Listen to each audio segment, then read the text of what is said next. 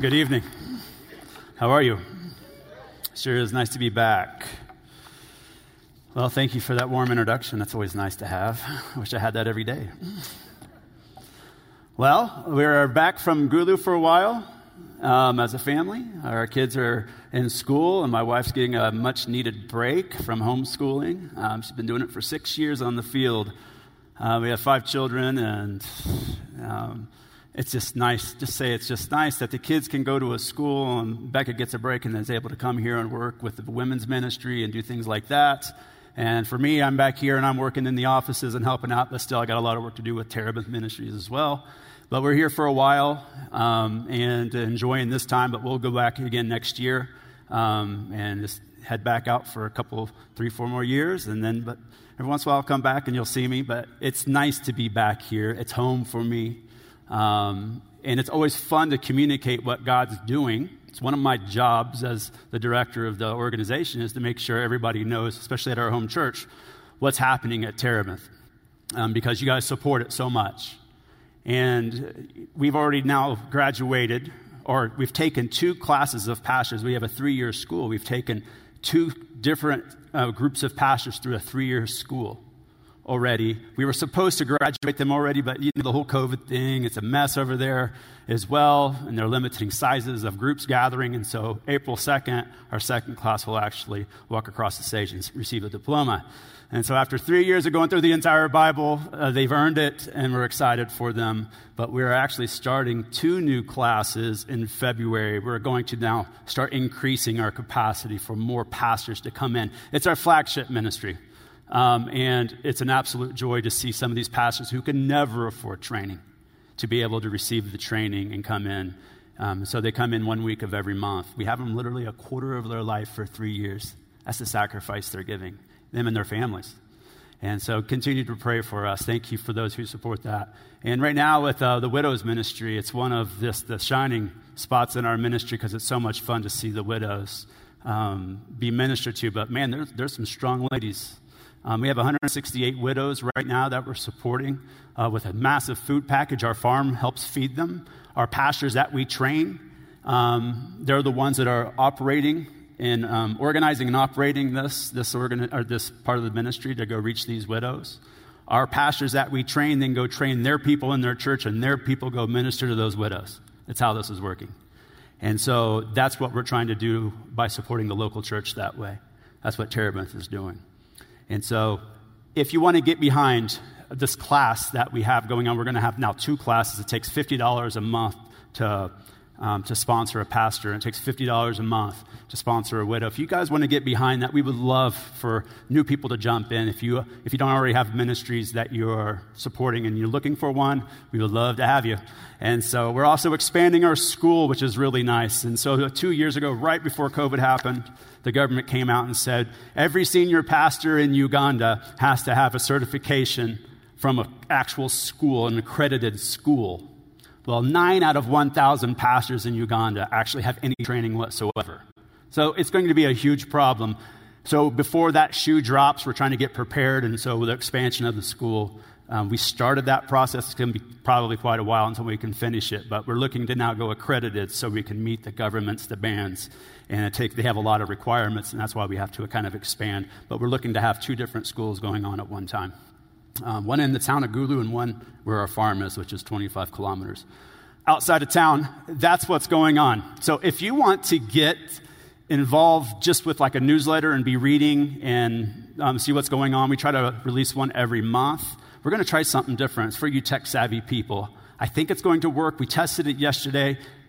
This is an opportunity for you to break the rules and bring out your cell phone real quick. We're going to put a QR code up on the screens.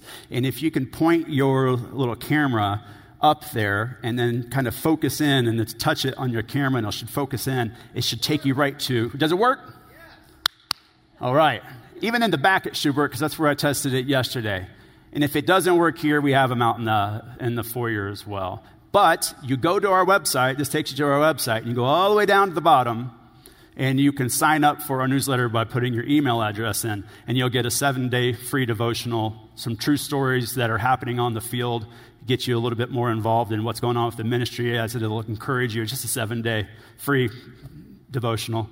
And it'll tell you, our website will tell you more about our ministry. And so, of course, I'm going to be out on the table. And if you ever want to sit down and have a cup of coffee and meet me and get to know a little bit about us, and I can get to know a little bit about you, just reach out to the church and say, I want to meet with Kent, and I'll get a hold of you. Is that okay? You guys ready to start talking about the Bible now? Amen? Okay.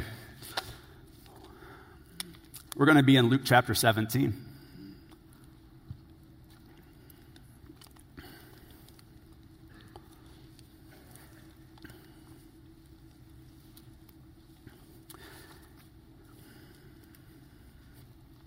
You know, one thing that we teach our pastors at our school at Terebinth is to engage the Scripture in a way to where it comes alive to you. And you got to have empathy towards the characters within the passages of Scripture, whether it's a blind man, whether it's a poor person, whether it's a widow, whatever it is.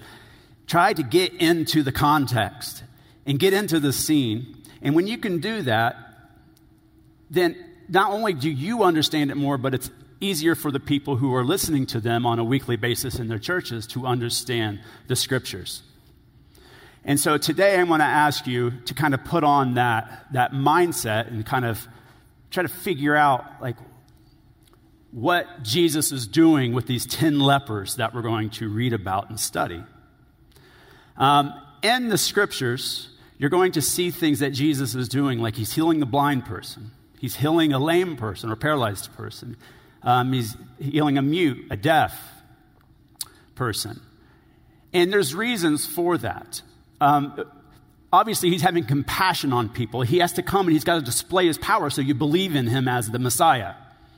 But that's a kind of a 2D surface. There's a 3D surface that you have to kind of look at. And that 3D part, the thing that gives it substance is we have to relate to that person that's being healed. Because he's not just healing a blind person for the sake of healing a blind person. He's healing a blind person to tell us that when you come to me and I save you, I give you salvation, you will see things differently. You were blind, you were walking in darkness, but now you can see. You'll hear things differently. You'll speak differently. You'll walk differently. That's what he's doing. When he's out there and he's engaging with all these people and he's healing them, that we have to somehow relate to the characters. Well, what about leprosy? How do we relate to that? And that's what we're going to try to accomplish tonight. How do I relate to a leper in the Scriptures? Amen? Let's pray. Father, I pray that we can understand this passage of Scripture. I pray that you would speak through me in a way that's understandable for the hearer, that they can hear it, listen to it, and you with your Holy Spirit can just change their heart to understand you and what you want for them, and how they are to be so thankful for all that you have done.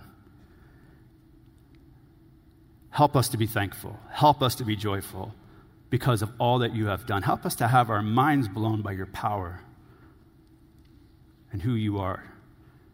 You're the God of mercy, and we need it. In the name of Jesus, we pray. Amen. Well, I'm going to start in verse 11, and we'll go down to verse 19. And what I'm going to do is I'm just going to kind of read through these verses, and we're going to observe it first. We're just going to read through them. I'm going to point some things out so we can track, and we're just going to observe these passages of Scripture, okay? It says, "Now it happened, as he, Jesus, went to Jerusalem, that he passed through the midst of Samaria and Galilee. Then he had entered a certain village, and there met him 10 men who were lepers, who stood afar off. And they lifted up their voices and said, 'Jesus, Master, have mercy on us.'" Let's stop there for a second. So he's going down to Jerusalem. This is pretty much the end of his earthly life. He's going to go down, if this is accurate, which we think it is, he's going down for the Passover. And he's going to be crucified days later, obviously. And most people, if they're going from Galilee to Jerusalem, they're going to take an extra day travel so they don't have to go through Samaria. The Jews did not like the Samaritans, and the Samaritans did not like the Jews. And that goes all the way back into the Old Testament. But essentially what happened was some Jews stayed. The Assyrians didn't take them all out. And when the Assyrians would exile people, they would even bring other people, other foreigners into the land. And then those Jews intermarried with those people, and they kind of adopted maybe some of their ways and their religions. Well, anyways, a pure-blooded Jew would see a Samaritan as a half-breed. They were really the lowest rung of the ladder. And if they walked through Samaria, they would just become filthy, unclean, and they couldn't worship God because they were impure. Jesus didn't care about that. Jesus wanted those Samaritans to come to him. He came to the outcast. He wasn't just coming to the pure. Right? Because there really is nobody pure. And so he's dragging those disciples, I'm sure, with him. And 10 lepers, as he's walking, it says they were standing afar off. And they recognized Jesus as master and started yelling out to Jesus. Just screaming out with a loud voice, Jesus, they're all just yelling. And Jesus just looks over, I'm assuming, like, what's all this commotion? And he sees that they're lepers. They recognize him as Jesus, so they knew him. Somehow they heard about him and his power and what he has been doing. And they also recognized him as who? A master. They saw him as master, so they recognized him, they knew him. This was the only way they were going to be cleansed and cured and healed. And they knew that. And they didn't care if they were even acting like fools. They're going to yell to the top of their lungs, have mercy on me. In verse 14, it says, so when he saw them, he said to them, go show yourselves to the priests. And so it was that as they went, they were cleansed. So if you go back into Luke chapter 5, you're going to see a man that was full of leprosy who came to Jesus, bowed down on his feet and said, Master, or Jesus, if you are willing, you could cleanse me. And Jesus touches him. And he says, I'm willing, be cleansed. Go to the priest, show him as a testimony of my power. He touched him there. Here, he just kind of calls out and says, just go to the priest and you'll be cleansed. Like he doesn't have any two ways of doing things, or one way of doing things. He just does things just randomly because he's Jesus. He can do that. And so you can just picture this. These 10 Jews are just like looking down with their leprosy, and Jesus and the disciples are over there. All right, let's go. And they just take off and start going because Jesus told them to. They're going to go show themselves to the priest. And it said, as they were going, as they went, they were cleansed.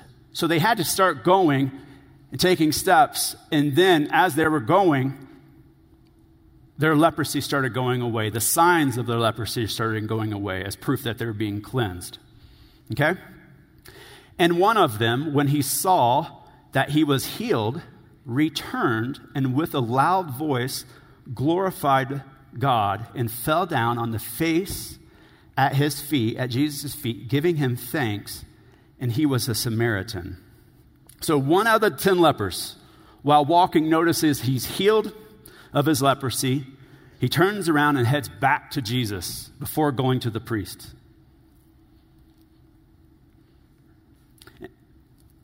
And as he's getting close, because look what it says here, he's glorifying God with a loud voice. He's like singing. And you can just picture this guy. It's just like from the distance, and it's coming. The closer he gets, the louder it gets, the louder it gets. And then I would have loved to have been a disciple in these moments just to see this. It would have just been terrific. And then this guy who is dirty, his clothes are torn, and you'll see why later, just falls down at Jesus' feet and starts thanking him. And he points it out, and he was a Samaritan. Which is interesting because we're going to find out later, it seems like this guy is the only foreigner, the Samaritan. The rest were actually Jews. So the other Jews, I'm sure they were thankful. I'm sure they were happy. I'm sure as they're walking, they're like, this is amazing. I'm going to go to the priest, and I'm going to go hang out with my family. I'm going to do all these things I could never do before. But that Samaritan, that foreigner, that reject to a Jewish person says, wait a second, I'm going to do a U-turn here. And whoever that guy was back there, that master, he is greater than that priest I'm going to go visit. I tell you that right now. And I'm going to go thank that guy first before he's going to do his ceremony, I'm sure. Okay? And so Jesus answered and said, now Jesus is going to ask 3 questions. Were there not 10 cleansed? First question. But where are the 9? And were there not any found who returned to give glory to God except this foreigner? And he said to him, arise, go your way, your faith has made you well.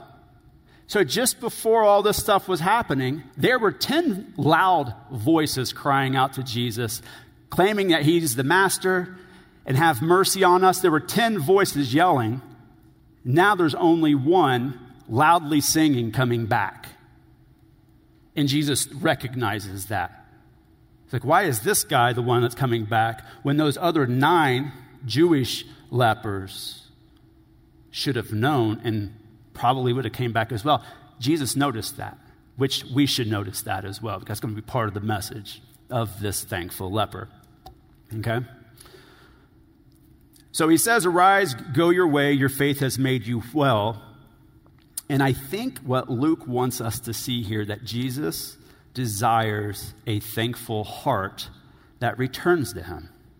That's what he's pointing out here. This man is thankful. He's coming to me with a loud voice and singing, saying thank you. So let's examine what would make this particular leper so thankful to Jesus. I think to understand this, we need to understand a little bit about leprosy. Can you go there with me? Kind of like a classroom setting in a bit. Let's figure this thing out, leprosy. Let's examine it a little bit. I don't know if you have or not. It's an ancient disease. If you go to Leviticus, the 3rd book of the Bible, there are 2 chapters dedicated to this particular disease. There are no other diseases that get any attention at all except leprosy. Leprosy is the only disease that gets attention like this. And let me tell you, Leviticus, I know it gets a bad rap. If you're doing your 1-year Bible reading, when you get into Leviticus, like, what is this? It's an amazing read. It's the law, and it's extremely prophetic. I get it. It can be dry at times, but I get into it, right? And every word counts because it's the law. There is no fluff or, like, every word in the Bible counts. I get that. But Leviticus, man, I mean, every line counts. Every verse counts. And 2 chapters are dedicated to this one, this disease, leprosy. It's the only disease in the Bible where you are to go to a priest for examination, like he's a doctor or something. If you get cancer, if you get a toothache, you get anything, the Bible doesn't tell you to go to the high priest to find out what's going on. But if you get a skin rash, it looks like leprosy or something, you have to go to the high priest for this one. You have to. So that makes it unique. If he finds you have this disease, you are excommunicated from the community and live outside the camp until you are cleansed. The only contact that you can have with a human is if the other person would have leprosy. So it's the most feared disease of the time because of what happens to a person who gets leprosy. You're excommunicated. You are out of the community. No longer can you be around your family. I'm going to read out of Leviticus 13, 45 and 46. This is what happens if a person is deemed to have leprosy. It says, now the leper on whom the sore is, his clothes shall be torn and his head bare, and he shall cover his mustache and cry. If you are approaching him, he sees you, he has to cover and cry, unclean, unclean. That's how he has to introduce himself and announce himself if you came upon a leper. His clothes are torn, his head's bare. And it says, he shall be unclean all the days he has the sore. He shall be unclean. He is unclean, and he shall dwell alone. His dwelling shall be outside the camp. Unclean means impure. And it goes to this thought, this idea that sin, a person who is unclean usually has the sign of sin on them. We'll talk more about that in a second, okay? And so, in Deuteronomy 24:8, Moses reminded the children of Israel, the second generation that was about ready to go under the promised land. He reminds them to take heed. This is Deuteronomy 24:8. Take heed in an outbreak of leprosy that you carefully observe and do according to all the priests the Levites shall teach you, just as they commanded them, so you shall be careful to do. So those 10 lepers went through it with the priest. The priest said, you got leprosy, you're out of here, tear your clothes, let your hair go crazy. When somebody approaches you, you got to yell unclean, unclean. You are to associate with nobody except another leper out there. And what's interesting is the Jew and the Samaritan, they would never hang out together. But when it comes to the lepers in the leper colony, everybody's at the lowest rung of the ladder, man. And there's no separation. The Jew and the Samaritan were hanging out together, it looks like, huh? And so, why so strict? Well, for one, it's a contagious disease, and there is no cure, and the community had to be protected from it. But also, God wanted leprosy to represent a deeper spiritual truth. It was a disease that was to represent sin and its effects on the person. So we see Old Testament examples of this when Miriam, Moses' sister, gets leprosy for her sin. Then he gets healed. You get King Uzziah. There are two examples there that will show that because of their sin, God strikes them with leprosy. And so God will use leprosy as this symbolism that we should understand that a person who is apart from Christ and has sin is like a leper. And that's why there's so much attention in Leviticus about this. Okay? Here's some random facts about leprosy, by the way, I think that are intriguing, but don't necessarily apply. We didn't even know what caused leprosy until 1873. And that's when a doctor from Europe with the last name of Hansen discovered the bacterium that causes the disease. Due to the stigma leprosy carried, we changed the name of leprosy to Hansen's disease because of the stigma of a person who has leprosy. If you see you have leprosy, I mean, it just devastates them and their family and everything. But supposedly if you change the name, oh, you have Hansen's disease, it's supposed to lessen the blow somehow. So even today we call it Hansen's disease. We don't call it leprosy. And would you be surprised to know it's still around today? On average, 200,000 people a year come down with leprosy. On average. In India, they take 50% of those cases. South America takes a lot of cases. Africa takes a lot of cases. In America, 200 people a year come down with leprosy. Isn't that shocking? You just don't even hear about it anymore, right? In India, there's 750 leper colonies that are in existence today. So when somebody gets leprosy, they go to the colonies. In America, we don't have colonies anymore. Not until like 1960s or 70s, we got rid of them. Well, actually, in 2015, there was one that still had 6 lepers that were healed, but still just lived there. It was it was one of the islands in Hawaii. We had one off the coast of Massachusetts, and we had a big one, the big leprosarium hospital that was in Carville, Louisiana. So we've had it here. We've dealt with it here, even in the U.S. 95% of the people on the earth are immune to the disease. That means if there's 1,000 people in this room, 95% of us would never be affected by it, but 5% of us would be. And that's a pretty, like if I'm going to go gamble or something, which I don't, but if I were, if 95% odds is great, right? But when you're dealing with leprosy, 5% chance of me getting it, that's not very good in my thinking, right? And so still to this day, 5% of the human population is susceptible to leprosy. It's caused by a bacterium that slowly mutates into the cells, and it can lay dormant in your body for several years before showing any signs that you have it. It spreads through droplets of saliva and mucus, and leprosy itself doesn't kill a person. What kills a person that has leprosy is it kills your nervous system, your central nervous system, your pain network, so you can't feel pain. and you will injure yourself, and you keep injuring yourself in the same location, which causes an infection, and that infection over time will end up killing you. And that's what these people in these leper colonies have to deal with. They just lack pain, and they're a danger to themselves. They can't even cook.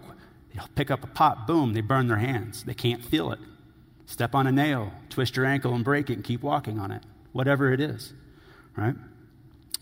So essentially, this bacteria hijacks your central nervous system, knocks out your pain network, causing the person to have no sense of touch or feel. Now, I'm going to show some pictures. I'm not going to get super graphic, but I think it's important for us to see what people with leprosy, what they look like and how it affects them. Maybe what these 10 lepers would look like, the people that Jesus was ministering to. You can go really graphic if you want. If you want to do that, go to Google Images and you just type it in and you'll see it, but I'm going to spare you. So I'm going to show some and talk to the slides. Is that okay?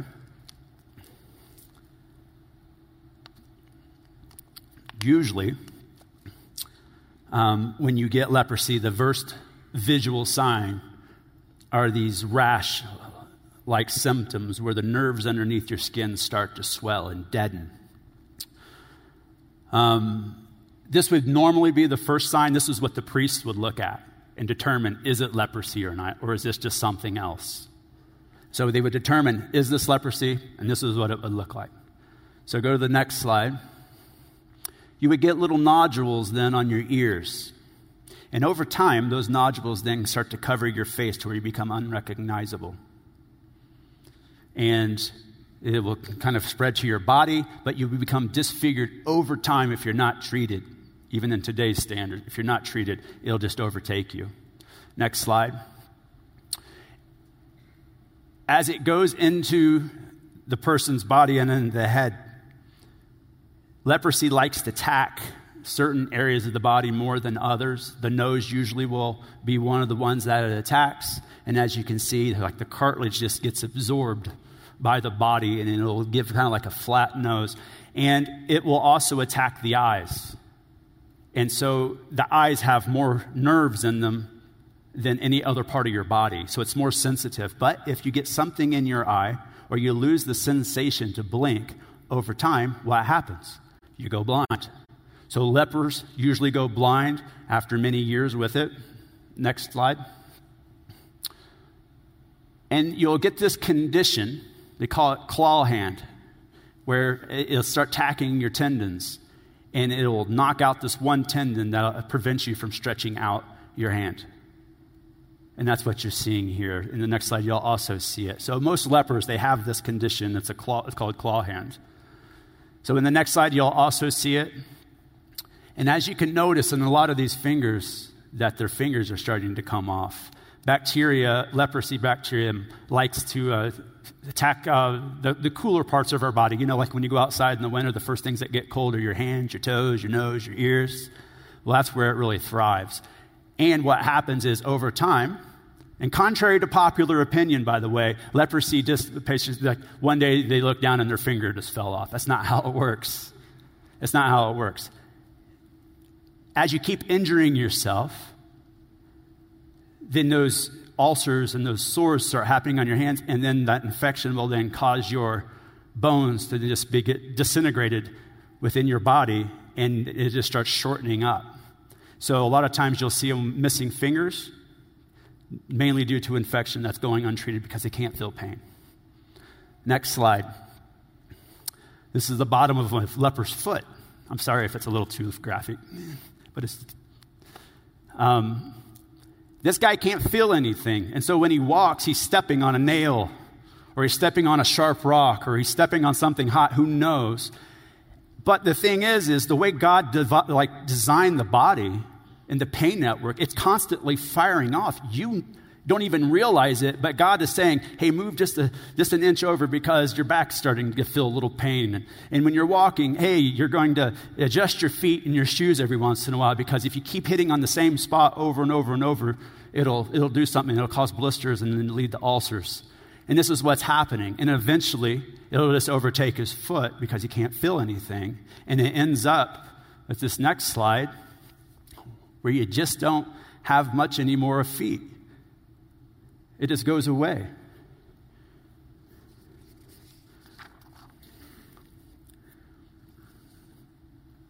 So you can take it down now. The good news is we have a cure.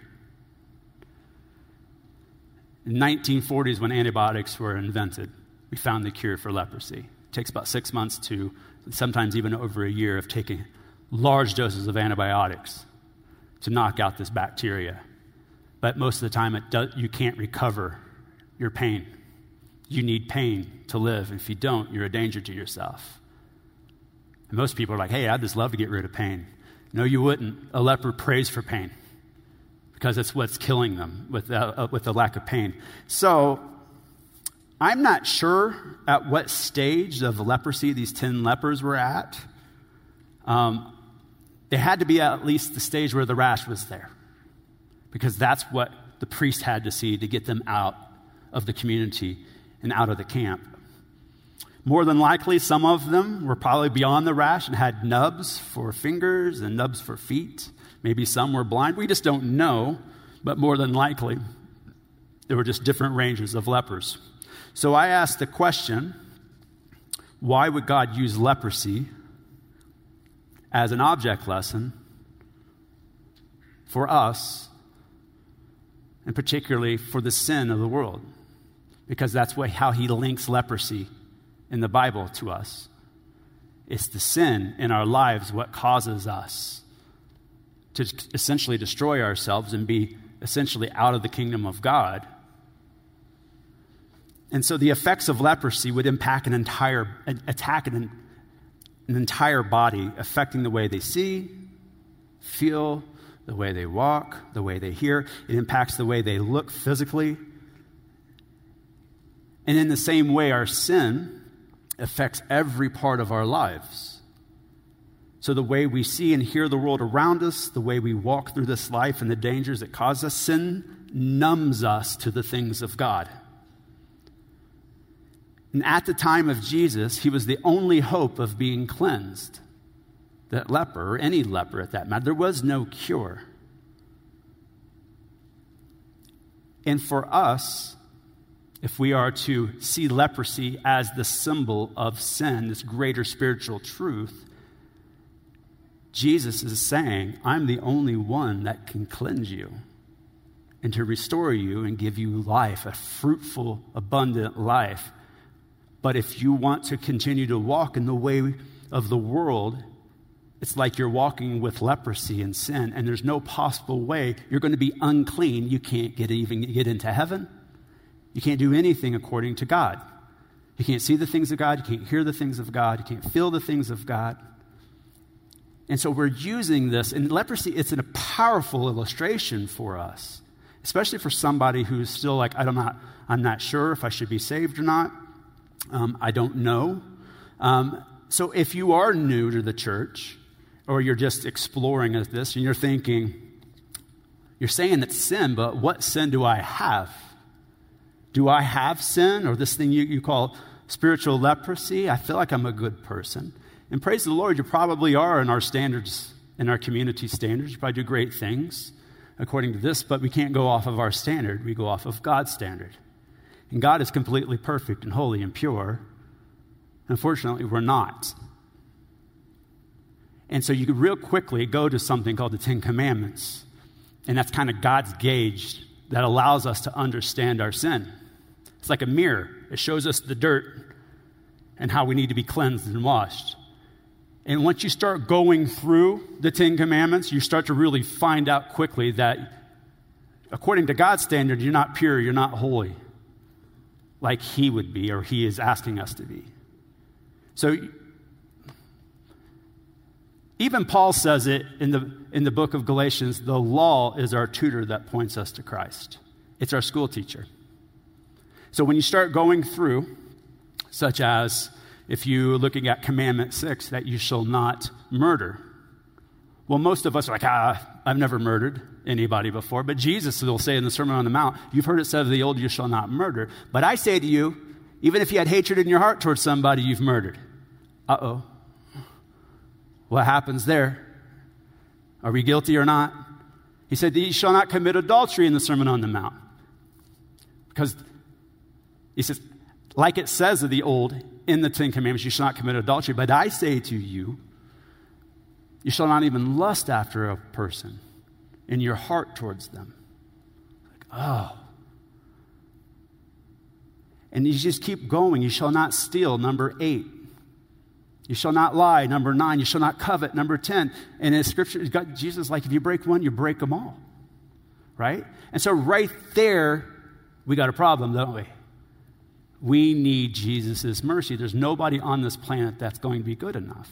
So for you, if you're like, man, I just never understood why I need Jesus, because he's the only one that can cleanse you of that sin. He became sin for us hanging on the cross. He took our sin upon him so that we could be cleansed if we give our lives to him and walk according to him. That's the gospel. So the Samaritan,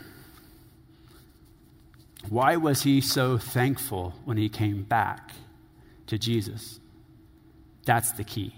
And he understood the gravity of what Jesus healed him from. Now you can kind of understand just a little bit. You have this a little bit more empathy for a leper, right? You understand what they have to go through. Now he has this whole new lease on life, courtesy of Jesus.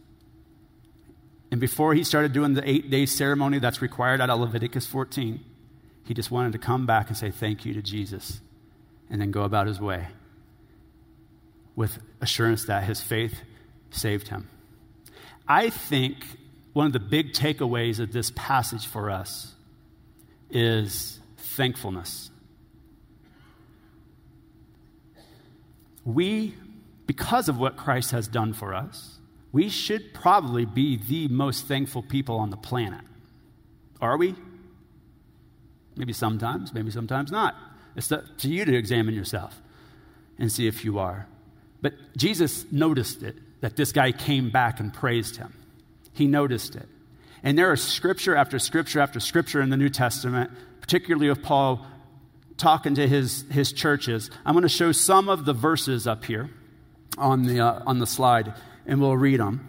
And it says, when he's talking to the Corinthian church, which was always under attack, internally and externally, and he tells them, but give thanks be to God, he gives us the victory through our Lord Christ Jesus.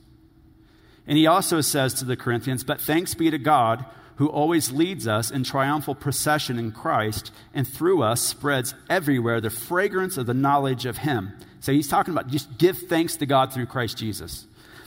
Thanks be to God for his indescribable gift, he tells us in 2 Corinthians 9:15, and that's in regard to his grace. Indescribable gift. Thanks be to God. All right? In Colossians, he says, joyfully giving thanks to the Father who has qualified you to share in the inheritance of the saints in the kingdom of light, for he has rescued us from the dominion of darkness and brought us into the kingdom of the Son he loves, in whom we have redemption, the forgiveness of sins. He's brought us out of darkness and into light. He's brought us out of sin and he made us pure. Thanks be to God for that, Paul says. He keeps reminding the church, you need to be thankful. You need to be thankful. Don't forget, you need to be thankful. Whatsoever you do, whether in word or deed, do it all in the name of the Lord Jesus, giving thanks to God the Father through him. Did you notice that in every one of the principal references to praising God, Jesus is the reason? On every one of those. Because of Jesus, we praise God. Because of what they've done for us. And there's a quote, or this little story I heard, and as I'm wrapping up here. Maybe most of you know who Charles Spurgeon is, old-time preacher. Prince of Preachers, that's his name. An amazing guy. He was sharing the gospel with this very talkative lady. And as she was beginning to understand the good news, she burst out and says, "Oh, Mr. Spurgeon, if Christ saves me, he will never hear the end of it."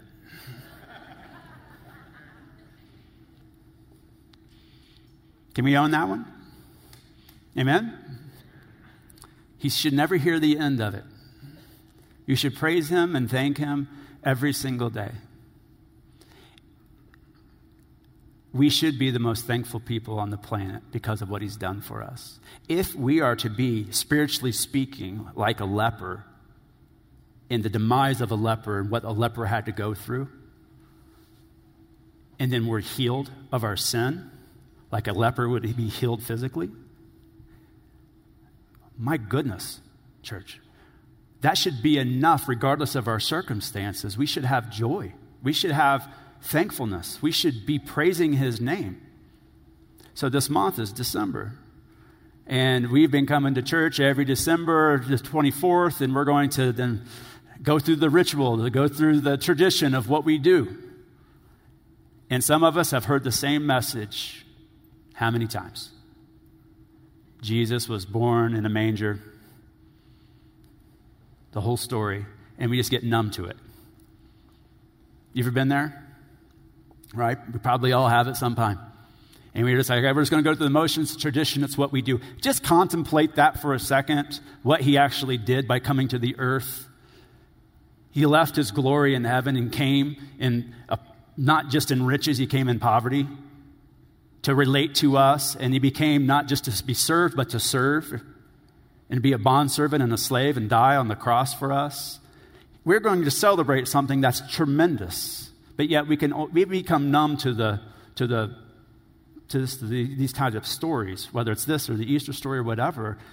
And we have to stop and think for a second. Wait a second here. That's a reason to absolutely be going back to Jesus with a loud voice and praising him and falling down on his face, because it's just too much to even consider that God would do something like that. When I got saved, it radically changed the way I viewed everything. It changed the way I saw the world. It changed the way I would hear things. I would speak differently. I would walk differently.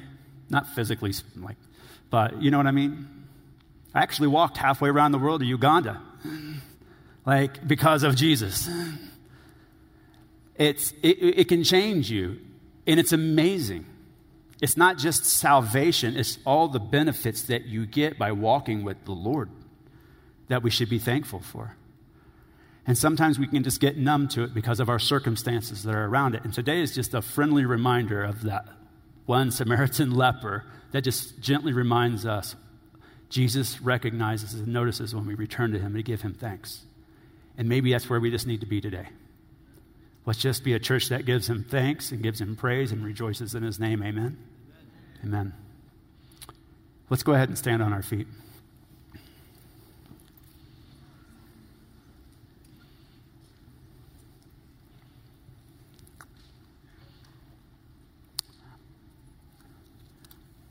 If you need prayer for anything, we would love to pray for you down at the stages. There'll be pastors and leaders down here that need to, or that will come down here and love to pray for you. If you want to know more about salvation, or you want to start asking some questions about that, or give your life to the Lord, we would love to be a part of that with you and get you on the right direction of discipleship.